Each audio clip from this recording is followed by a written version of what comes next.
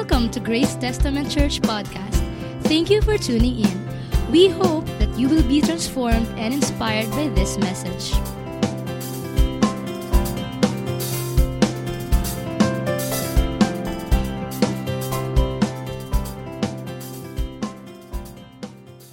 Sige po, bago natin buksan ang salita ng Panginoon na pagbubulay-bulayan natin ngayong hapon, ay meron lang po akong ipapakitang picture po sa inyo as a sort of review nung pinag-usapan natin last Sunday. Okay? Sige po.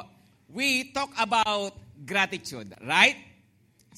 Ipinapakita po niyan, yun pong tulo ng tubig mula sa gripo, yun po yung mga blessings natin sa buhay na kailangan nating matutunan po na i-recognize. Kaya nga sabi diyan, awareness of blessings. Now, there are two kinds of attitude. Pwedeng yung attitude mo ay yung attitude of entitlement o kaya attitude of gratitude. Okay? So kapag attitude of entitlement daw, ganyan siya, tulo ng tulo, kahit kailan, hindi mapupuno, parang you always feel that you deserve much more than what you are having now. Parang lagi mo sinasabi sa sarili mo, mas deserve ko pa yung higit pa rito. More. No? At hindi gaano na-appreciate yung mga bagay na tinatanggap. Okay? Alam po ninyo, pag po ganun po, yung ating attitude sa buhay, yung attitude of entitlement, kahit ano ang tanggapin nating mga blessing po sa Panginoon, lagi tayong parang may kulang. No? At laging parang mayroon pa ring irereklamo at hindi po talaga lubos na nasasatisfy sa buhay. Actually, hindi lamang ho yan sa Panginoon. Of course, si Lord po ginagamit niya na daluyan ng mga blessings po niya sa atin, yung mga tao sa buhay natin. Tama po ba? So kahit na ano ang gawin sa iyo, halimbawa ng asawa mo, ano ang gawin sa iyo ng mga magulang mo, ano ang gawin sa iyo ng boss mo sa trabaho, kahit ano ang gawin sa iyo ng gobyerno, if you have that attitude of entitlement, no, kahit kailan, laging you deserve more. Ganon yung attitude. Okay? Pero maganda pong attitude yung ganito, attitude of gratitude. Pakisabi nga ng malakas, attitude of gratitude. Ano raw yon? Yung nga, nagpapakita na tayo ay pwedeng mapuno, pwedeng masatisfy kasi na-appreciate natin na ilalagay sa tamang puso yung mga blessing na tinatanggap natin mula sa Panginoon. Okay po ba? Sige po. So we talk about that last week. Ngayon po, tingnan natin ang ating mga Biblia, Philippians 2, verse 19 up to 22. Sabayan nyo lang po akong magbasa. Sabi po niya, I hope in the Lord Jesus to send Timothy to you soon. Sige po, sabayan niyo po ako. So that I too may be cheered by news of you. Okay? Si Apostol Pablo ang nagsabi nito. Nung time na yan, sinusulat po niya yung letter to the Philippians. At nung panahon po yan, siya ay nasa bilangguan. Nakakulong si Paul. At nung panahon na yan, of course, worried siya kung ano na yung nangyayari sa mga kapatiran, kung ano na po ang nangyayari sa church, particularly sa city of Philippi. Kaya po niya sila sinulatan. Tapos sabi po niya, I'm hoping to send Timothy to you.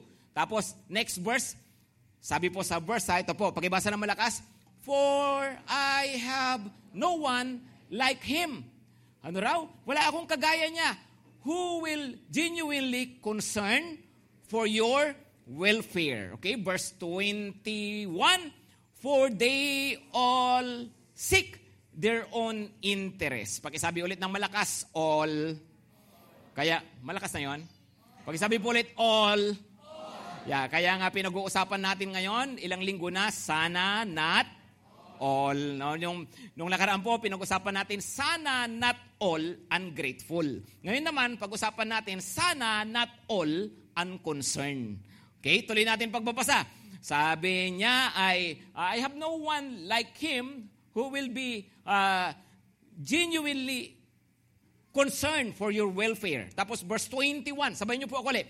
For they all seek their own interest, not those of Jesus Christ. Ano raw? Ang sarili lang nilang kapakanan, sarili lang nilang interest, yung mga kung ano lang yung mahalaga sa kanila, yun lang ang pinagkakaabalahan nila. Hindi yung mga mahalaga sa Panginoong Jesus. Verse 22, our last verse.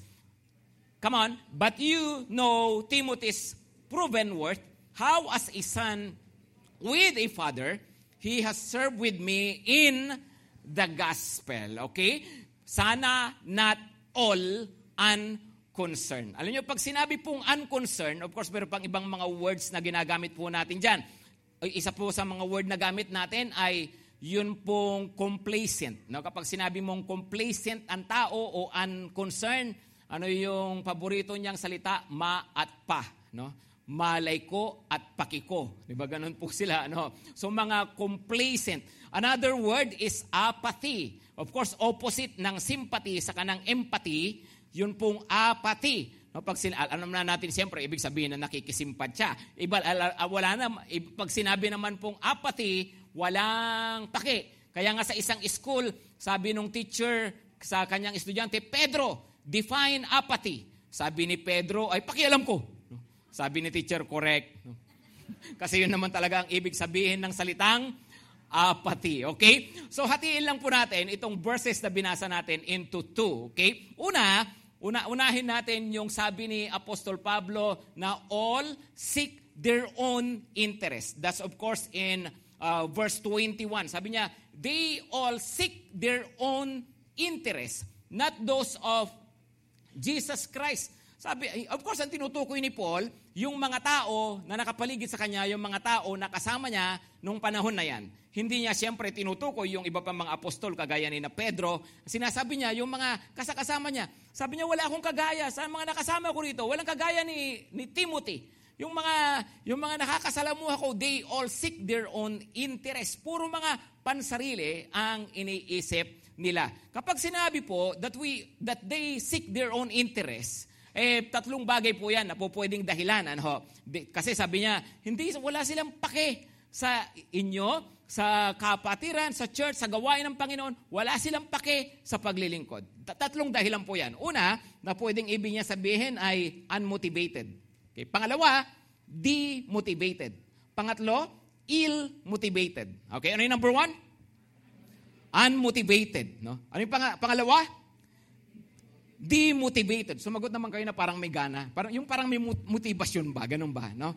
Okay. Pangatlo, okay, ill-motivated. No? Pag sinabing unmotivated, alam nyo, maraming mga tao, sa totoo lang, pwede na lumapit sa Panginoon, pwede na nag-church naman, kaya lang pagdating sa mga pagbagay na para sa Panginoon, paglilingkod sa Diyos, ay unmotivated. No? Pwede yon, right? Ibig sabihin, kaya nga meron tayong mga sinasabi na may mga taong talaga, yung mga taga-Zimbabwe saka mga taga-Sambales. No? Ang mga ginagawa lang, simba uwi saka samba alis. Ganun na sila. No? So, bakit? Kasi nga, basta gusto lang, sige, basta ako makapag-simba, makapag-church. No? Kaya lang, walang motivation na mayroong gawin para sa Panginoon. And that happens to so many people. Sadly, even to so many Christians. Sa mga mananampalataya na hindi tayo motivated. Bakit? Saan tayo motivated? Mas madalas motivated tayo sa atin nga pong mga personal interest. Sa mga bagay na yan, pang-pamilya, hanap buhay, kung saan mayroong kita. Kaya pagayain mo sa church, bakit? Kikita ba tayo dyan? Pagayain mo sa cell group, mabubusog ba tayo niyan? Di ba? Kasi nga po, ang motivation natin ay na wala namang masama. Hindi ko po sinasabing masama po na tayo nagtatrabaho, nag-aaral, pero these are our personal interests. Di ba? Yung para sa pamilya, these are our own interests. Wala hong masama po lahat yan. Pero hindi dapat huhuminto kasi po hindi naman ho tayo nilikha ng Diyos na mabuhay para lang po sa ating mga sarili. Amen? The Lord who created us wants us to spend our lives for Him as well. Gusto po niya na tayo man po nagagamit yung buhay natin para sa Kanya. Right? Okay, so may mga tao po na unmotivated. Bakit? Kasi nga po, basta ang importante sa akin, pag-aaral ko, yung negosyo ko, yung love life ko. No? Importante sa akin, yung kalusugan ko, yung mga bagay na typical sa mga tao. Okay, unmotivated. Pangalawa po pwedeng demotivated. Pag sinabi pong demotivated, pwede pong motivated naman dati na wala lang yung motivation. Right? Parang demoralize. Yan. Pinanghinaan ng loob. Pag sinabi mong demotivated, ibig sabihin, ito nga po yung mga tao na po pwedeng nag-umpisa na okay, may gana, katagalan na walan ng gana. No, kaya nga, sinasabi nga po, no, alam nyo, ang pagsunod po sa Panginoon, ang paglilingkod po sa Panginoon, ay hindi mo dapat tignan niya na parang sprint. Alam niyo naman yung sprint, di ba, sa running, sa pagdating po sa track and field, di ba? Pag sinabi pong sprint, 100 kilometer dash. Meron ba ganon? 100 kilometers talaga. Dash. Of course, 100 meter dash, di ba? 100 meter, maiksi lang yun eh. Mula rito sa kanto hanggang sa kabilang kanto, 100 meter. Pabilisan lang po yun. Sa maiksing panahon, matatapos yung race. Pero hindi ganun po ang pagsunod sa Panginoon. Ang pagsunod po sa Panginoon is a marathon. Sabi nila, matagalan po yan. Patibayan po yan. Hello? Diba? Hindi po yan, kumbaga sa boxing, hindi po yan para kang amateur. Dapat larong professional. Meaning, pagdating sa boxing at amateur, ilang rounds lang yon? Ilang rounds? Mga 3 rounds lang. Tama? May iksi pa yung mga rounds. Pero pagdating sa amateur, inaabot ng 12. Dati nga may mga 15 pa. Tama? Matagalan, mahabaan. Bakit? Ganun po talaga. Kaya nga, hindi po pwede na magaling lang mag-umpisa. Hindi ho talaga po pwedeng ganon. Kundi, dapat pala ang tingin natin sa paglilingkod at pagsunod sa Panginoon ay hindi kagaya ng isang tao na lumalaban sa buhay pagkatapos you look at life as if it's just a battle. No, life is a war. No? Lalo na ang paglilingkod sa Panginoon. It's a war, not just a battle. Anong ibig sabihin po nun? Pag sinabi mong war, it comprises of so many battles. Tama? Ano ulit? Pag sinabing war, ibig sabihin yung mahaba po yan. Binubuo yan ng sari-saring mga battle. No? Sari-saring mga laban. Pero yun ang war, yung kabuuan ng gera. Ngayon, pagdating po sa war, you may win a certain battle, you may lose in some. Talagang gano'n eh. Matatalo ka rito, mananalo ka, battle yon, battle. Hindi po pwedeng, nanalo ako, kaya ganado ako. Natalo ako, kaya ayaw ko na. No? Hindi. Kasi nga po, dapat inilalaban yung buong war. Maliwanag po ba? Okay? So, hindi po pwedeng demotivated. No? Ano naman gagawin natin? No? Naka-attend ako ng conference. Motivated na naman ako na maglingkod kay Lord. Diba? Nakarinig tayo ng message tungkol sa pagpipray. So, pag-uwi, nagpray. Ng linggo ng gabi. Pagdating ng Lunes, nagpray pa naman, mas maiksi na lang, slight na lang. Pagdating ng Miyerkules, ayun na, hindi na naman nagpray. Diba? Pagdating sa paglilingkod sa Panginoon, pagpapagamit ako kay Lord, magse-cell group na ako. Bakit? Kasi umatin ako ng leaders encounter. Wow. No? Kaya lang, after 1 week, after 2 weeks of the encounter, asan na, mga kapatid? Alam nyo, sa maraming pagkakataon, listen carefully ha, sa maraming pagkakataon, ang inaantay po at ang hinahanap po sa atin ng Panginoon ay ang ating katapatan sa Kanya, ang ating faithfulness. Pakisabi ng malakas, faithfulness. Kasi kapatid, baka mamaya hindi na fire ang kailangan mo faithfulness na. Baka mamaya hindi na challenge ang kailangan mo, commitment na. Baka mamaya hindi na revival ang kailangan mo, reliability na. Yung tayo na mapagkakatiwalaan na maaasahan na. Diba? Kasi po, yun ang ibig sabihin ng mayroon tayong tamang motivation. We are not being demotivated kahit may mga discouragement, kahit may mga hindi nangyayari. Bakit? No? Kasi nga ang ating gana nanggagaling sa Panginoon. Amen? Okay, pangatlo, ill-motivated. No? Sabi niya, kasi sabi ni Apostol Pablo, yung mga kasama ko, there's no one who's like Timothy na ang concern lang nila. Si Timothy kasi concern siya para sa inyo, sabi niya, pero yung mga the rest, sabi niya, sarili lang nila yung kanilang iniintindi. Tingnan niyo po, ginamit niya po yung salitang genuinely concerned. So po pwede rin na ang ibig sabihin ni Apostol Pablo ay mga mga ill-motivated eh. Ibig sabihin, mga wrong motive.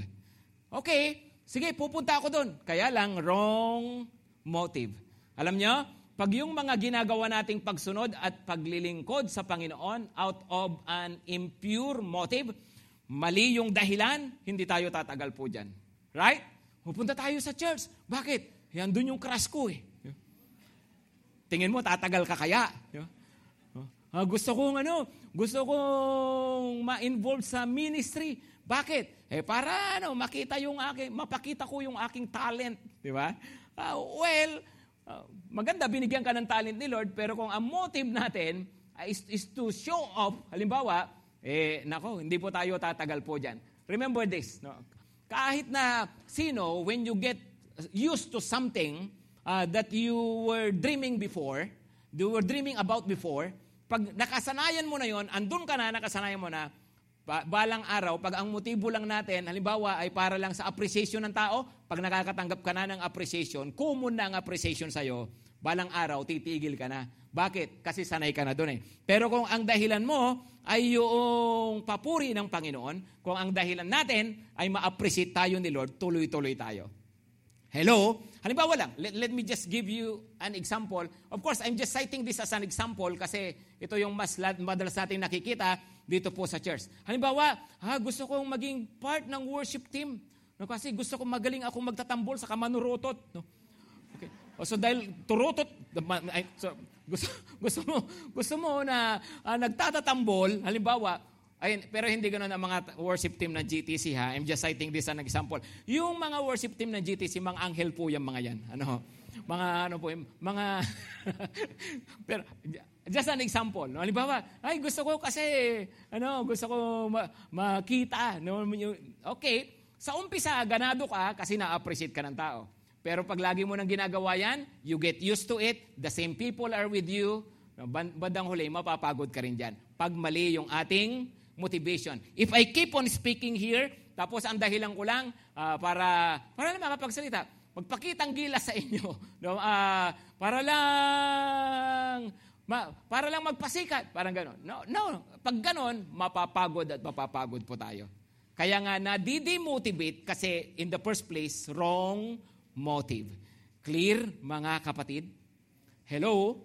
Diba? Ba't ako magsi-cell group? Kasi sabi ng cell leader ko Kasi sabi ni pastor balang araw, mawawala din yan. Bakit? Kasi sabi lang ni pastor Sabi lang ni ate, sabi lang ni kuya Right? Pero kung sabi ni Lord, alam natin kung ba't natin ginagawa yung mga ginagawa natin.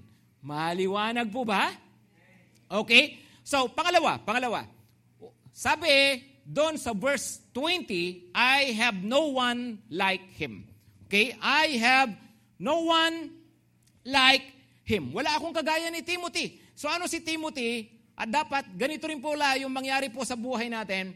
Si Timothy, he was a church lover. Okay? Pakisabi po, church lover.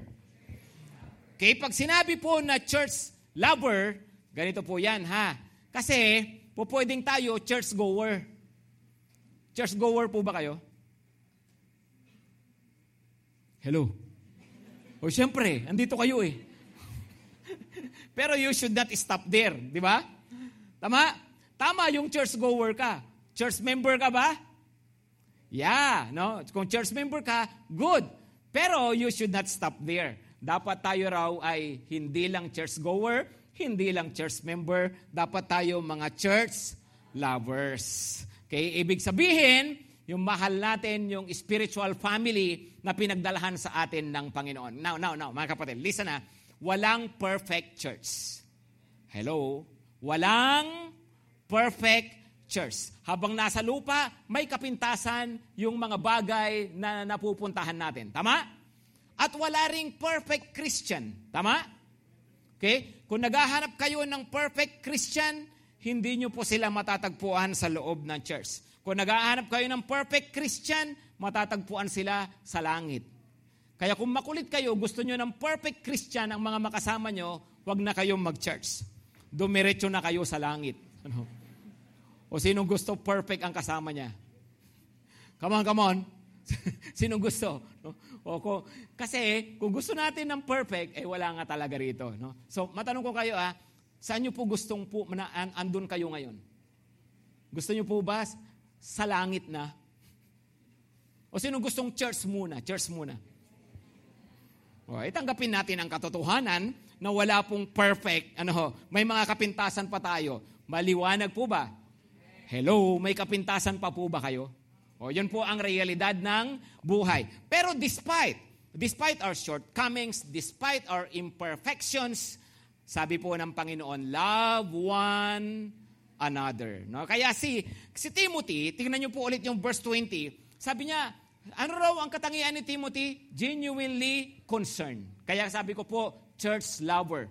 He was so concerned pagdating sa mga kapatiran in that particular place sa Philippi. Sabi po sila, mahal sila ni Timothy, nagmamalasakit siya sa kanila, concerned na concerned siya sa kapakanan nila. Alam niyo po, pag sinabi pong church, by the way, pag sinabi pong church, hindi po ito hindi po itong compound na ito. Ang ibig pong sabihin po ng church, ang church po galing po sa salitang ekklesia sa Grego, at ang Tagalog natin dyan na mas malapit ay iglesia, no? Ekklesia, iglesia, nang ibig pong sabihin nun ay gathering. Ang ibig sabihin ay assembly. So when we say church, ang tinutukoy po, hindi yung building. This is just a place of gathering. Ang tinutukoy po talaga na church, the people who are gathered. Okay? So ang church, lahat po ng mga mananampalataya sa Panginoong Hesukristo. So pag sinabi po na church lover, ang isang tao, ang ibig pong sabihin, mahal niya yung kanyang kapamilya sa Panginoon. Mahal natin yung ating mga kapatid sa Panginoon. Amen? Na hindi lang yung sarili po natin, ang importante, hindi lang yung damdamin natin, hindi lang yung mga gusto po natin, kundi po nagmamalasakit tayo sa mga kapatiran po natin. Yun po ang ibig sabihin po ng church lover. Okay? Pag po tayo, church lover, one of the things that we can show our concern is through prayer. Pag sabi po ng malakas, prayer. Okay? Ano raw po ulit? Paano po mapapakita yung aking concern? Paano kung ipapakita yung aking pagmamalasakit? Isang best po talaga na magagawa natin is to pray. No? Ibig pong sabihin, ipanalangin po natin yung ating kapatiran, ipanalangin natin ang isa't isa. Huwag na po kayong sumagot, no? Pero sino po kaya yung nagpipray para doon sa kanyang katabi ngayon? Yung pinagpipray niya siya. Sino kaya nagpipray para po sa mga kapatiran po sa GTC? Sino po kaya ang nagpipray para sa pastor ng GTC? Kung sino man yung pastor na yun. Hello? Diba? Alam niyo po, no, ang pagmamalasakit po, isang magandang magagawa po natin is to pray for one another. No? And sincerely, no, I ask for your prayers as your pastor. Please pray for me. Pray for my family. Pray for our other pastors here. Panalangin natin yung isa't isa. Of course, hindi natin magagawa. Hindi naman natin mapapanalangin lahat. Diba? Dahil hindi naman tayo magkakakilala lahat. Pero, pwede pa rin nating ipanalangin yung mga kakilala po natin o kaya panalangin po in general. Pwede po ba yun? Okay? So, church lover. Next is, si Timothy po dyan, tingnan nyo po yung sa verse 21, for they all seek their own interest, not those of Jesus Christ. Si Timothy po, Christ-centered. Hindi lang siya church lover, siya ay Christ-centered. Bakit? Sabi ni Apostol Pablo, yung iba, ang hinahanap lang nila kung anong interest nila, kung anong mahalaga sa kanila. Pero si Timothy, iba siya. Sabi niya, bakit? Kasi ang interest niya, kung ano ang interest ni Jesus Christ. At ano ang interest ni Lord? Ang interest ng Panginoon ay ang welfare of His people. Ang kapakanan, ang ikabubuti ng kanyang mga anak, ng mga mananampalataya. So ibig pong sabihin, ganito pala yan, kapuso ko si Lord. Kapareho kami ng puso ng Panginoon. Kung ako, mahal ko ang church at nagmamalasakit ako sa church, mahal ko ang kapatiran, nagmamalasakit ako sa kapatiran. Nagpapagamit ako para maging blessing sa mga kapatid ko sa Panginoon.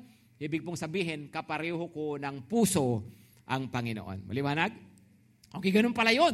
No, na yun ang puso ng Panginoon kasi gusto niya yung welfare ng kanyang mga anak. Kaya pag sinabi po na Christ-centered, pag sinabi na Christ-centered, hindi yung, basta ako loves ko si Lord. No? Nagpipray naman ako. Nag-church ako. No?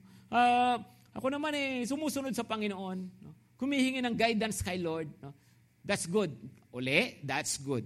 Pero ang ibig din pong sabihin ng Christ-centered ay hindi yung nararamdaman lang. No? Hindi lang yung kung ano yung para sa ating relasyon sa Kanya. Ang ibig din pong sabihin ng Christ-centered, yung bang mahalaga sa Panginoon, mahalaga sa akin. Di ba? Yung bang mga mahal niya, mahal ko rin ba? Yun bang kaharian ng Panginoon na gusto niyang i-build, ay nagpapagapit ba ako doon? Okay? So Christ-centered. Lastly, tingnan niyo po yung verse 22. Anong sabi po ulit? But you know Timothy's proven worth. Napatunayan niya ang kanyang sarili. Sabi niya, how was a son with a father, he has served with me in the gospel. Ano raw? Serve with me. Number 3, co-worker. Ano yung number 1? Church lover. Number 2? Christ-centered. Number 3, co-worker. Why? Sabi niya, as a son with his father, no, he has served with me in the gospel. Naglingkod siya na kasama ko. Co-worker. Kapag po tayo andito, nagtitipon-tipon po tayo na kagaya nito, tawag po sa atin ngayon, co-worshipers. Amen? Okay? Tayo co-worshipers, ha? No? Tingnan nyo nga katabi mo. Come on, patingin nyo katabi. Nag-worship ka ba talaga? Baka naman nanood ka lang. No? Pag andito po tayo, ang purpose natin primarily is to worship God, right? Even as we listen to preaching like this, tayo po, ito po is an act of worship. Ang pakikinig po ay act of worship. So tayo, co-worshipers. Pero, hindi lang pala tayo tinawag ng Panginoon na maging co-worshipers.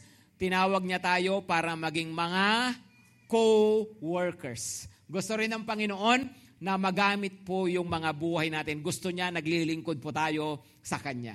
Maliwanag po ba? O ngayon, ganito ha. Ganito po, no? Pag sinabi po na paglilingkod sa Panginoon, listen carefully, malapit na po akong matapos. Ano? Pag sinabi na paglilingkod po sa Panginoon, mayroon pong mga bagay na talaga pong kanya-kanya po tayo na pwedeng gawin. Ano? Kanya-kanya tayo ng paglilingkod sa Panginoon. Tama? Di ba? At mayroon pong mga paglilingkod na talaga pong ilan lang ang po pwedeng gumawa. Yun po ang realidad po ng buhay. Halimbawa po, pag tayo po andito po sa church na ganito, okay, tayo, of course, nag-worship, nakikinig.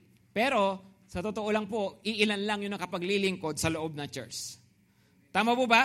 Kasi po, ang reality, of course, right now, I am serving you, I am serving God by preaching His Word. Pero at ang reality, ay hindi naman po lahat tinawag ng Lord na mag-preach. Unless po na gusto nyo, next Sunday, subukan natin, isa-isa po tayo rito. Ano? Pero hindi nga po pwede. Di ba? Tinawag ba ng Lord na lahat ay maging member ng worship team? Hello? Lahat po ba tayo singer? Patingin nga dyan yung may tinatago. O, itago nyo na lang ha. No? May mga tinatago kayo. No? Di ba lahat ba tayo singer? Hindi rin. Lahat ba tayo musician? Hindi. Tama? So, ibig sabihin, limited po ang po pwede nating magawa pag sinasabi nating co-worker. Ang paglilingkod sa Panginoon, ang iniisip natin sa loob ng church, parang mahirapan tayong maging mga co-workers lahat. Tama? Kasi sa loob ng church, limited. Pero ito po, ang ginamit pong salita dyan, dun po sa verse na binasa natin, how as a son with a father, he has served with me in the gospel. No? In the gospel. Okay, let me tell you something. Hindi lahat tayo sa loob ng simbahan ay magagawa natin yung mga pwedeng gawin dito sa loob ng church. Pero isang bagay na po pwede natin gawin lahat at hindi kinakailangan sa loob ng church. Ano po yun? Yun pong paglilingkod sa pamagitan ng pagkakalat ng mabuting balita ng Panginoong Hesukristo. The gospel. Amen? That is something that any one of us can do. Yan yung isang bagay na sinabi niya, pwede nating gawin lahat. Mabuti nga hindi sinabi ni Paul, di ba? Like a son to his father or with a father, he has served with me in the worship team. No? Kasi pag ganon, di natin kaya talaga lahat. He has served with me in the dance team. No? Lahat po ba kayo marunong sumayaw? Hindi. Pero sabi niya, he has served with me in the gospel. Ang mabuting balita, kaya nating dalhin lahat sa iba. Naniniwala ba kayo doon? O trip nyo lang talaga magdala ng masamang balita? No? No? Gusto lang pastor nagsishare ng mga ng mga bad news sa Facebook no? Saka mga fake news. Di ba? Hindi, ang good news po, ang gospel is something na po pwede nating gawin pare-pareho. Amen po ba doon, mga kapatid? Now, maaaring yung iba sa inyo iniisip, Pastor, hindi pa naman ako marunong dyan Saka sinubukan ko, wala namang nangyari. Ganyan.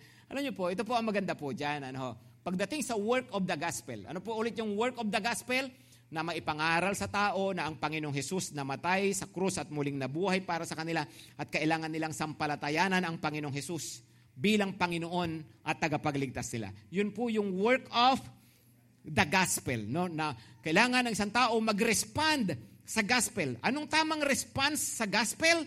Na siya tanggapin ang Panginoong Hesus sa kanyang puso at talikuran ang kanyang kasalanan at sumampalataya kay Jesus na nag-iisang tagapagligtas. Yun po yung mensahe ng gospel.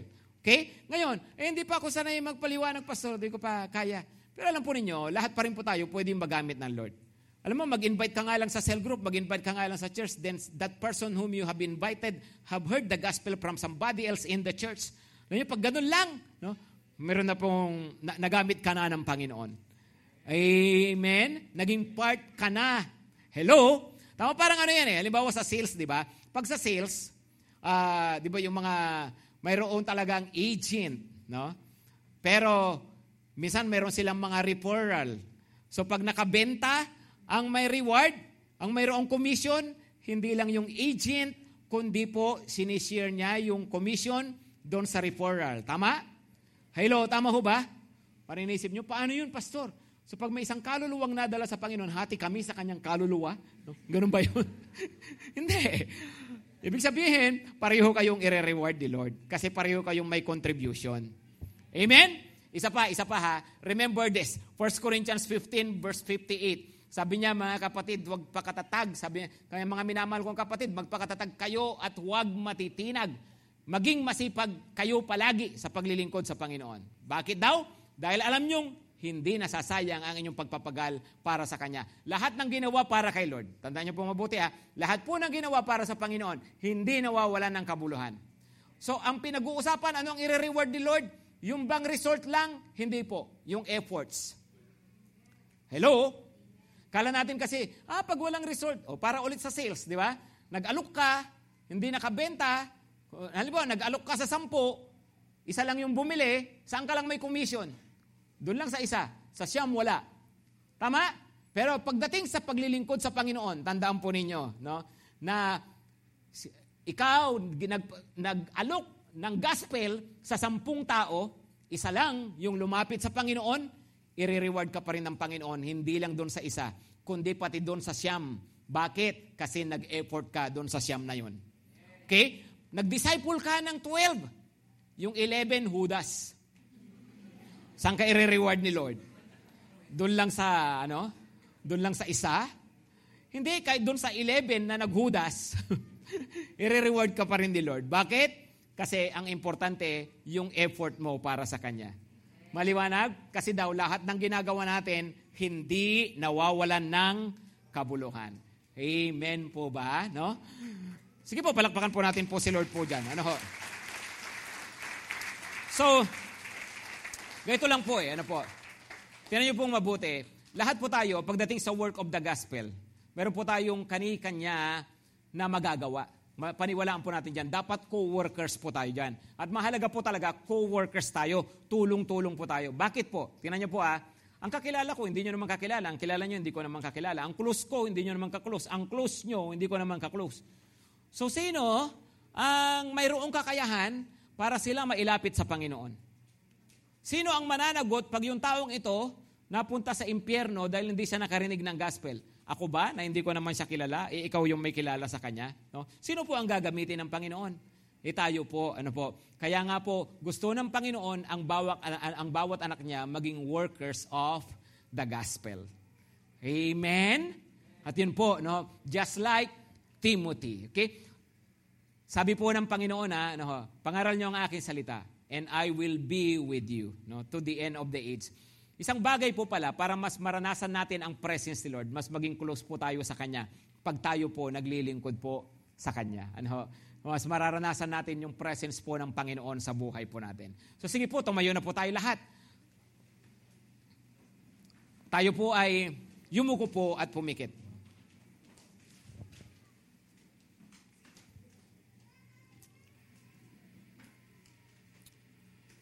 At habang nakapikit po tayo, can we just respond to the word that we have just heard today, this afternoon? Mag-respond lang po tayo. Ano po ang sabi po ng Panginoon? Tinatawag po niya tayo para maging mga church lover, para maging Christ-centered, at para maging mga co-workers. Can you just say to the Lord, yes, Lord? Yes, Lord.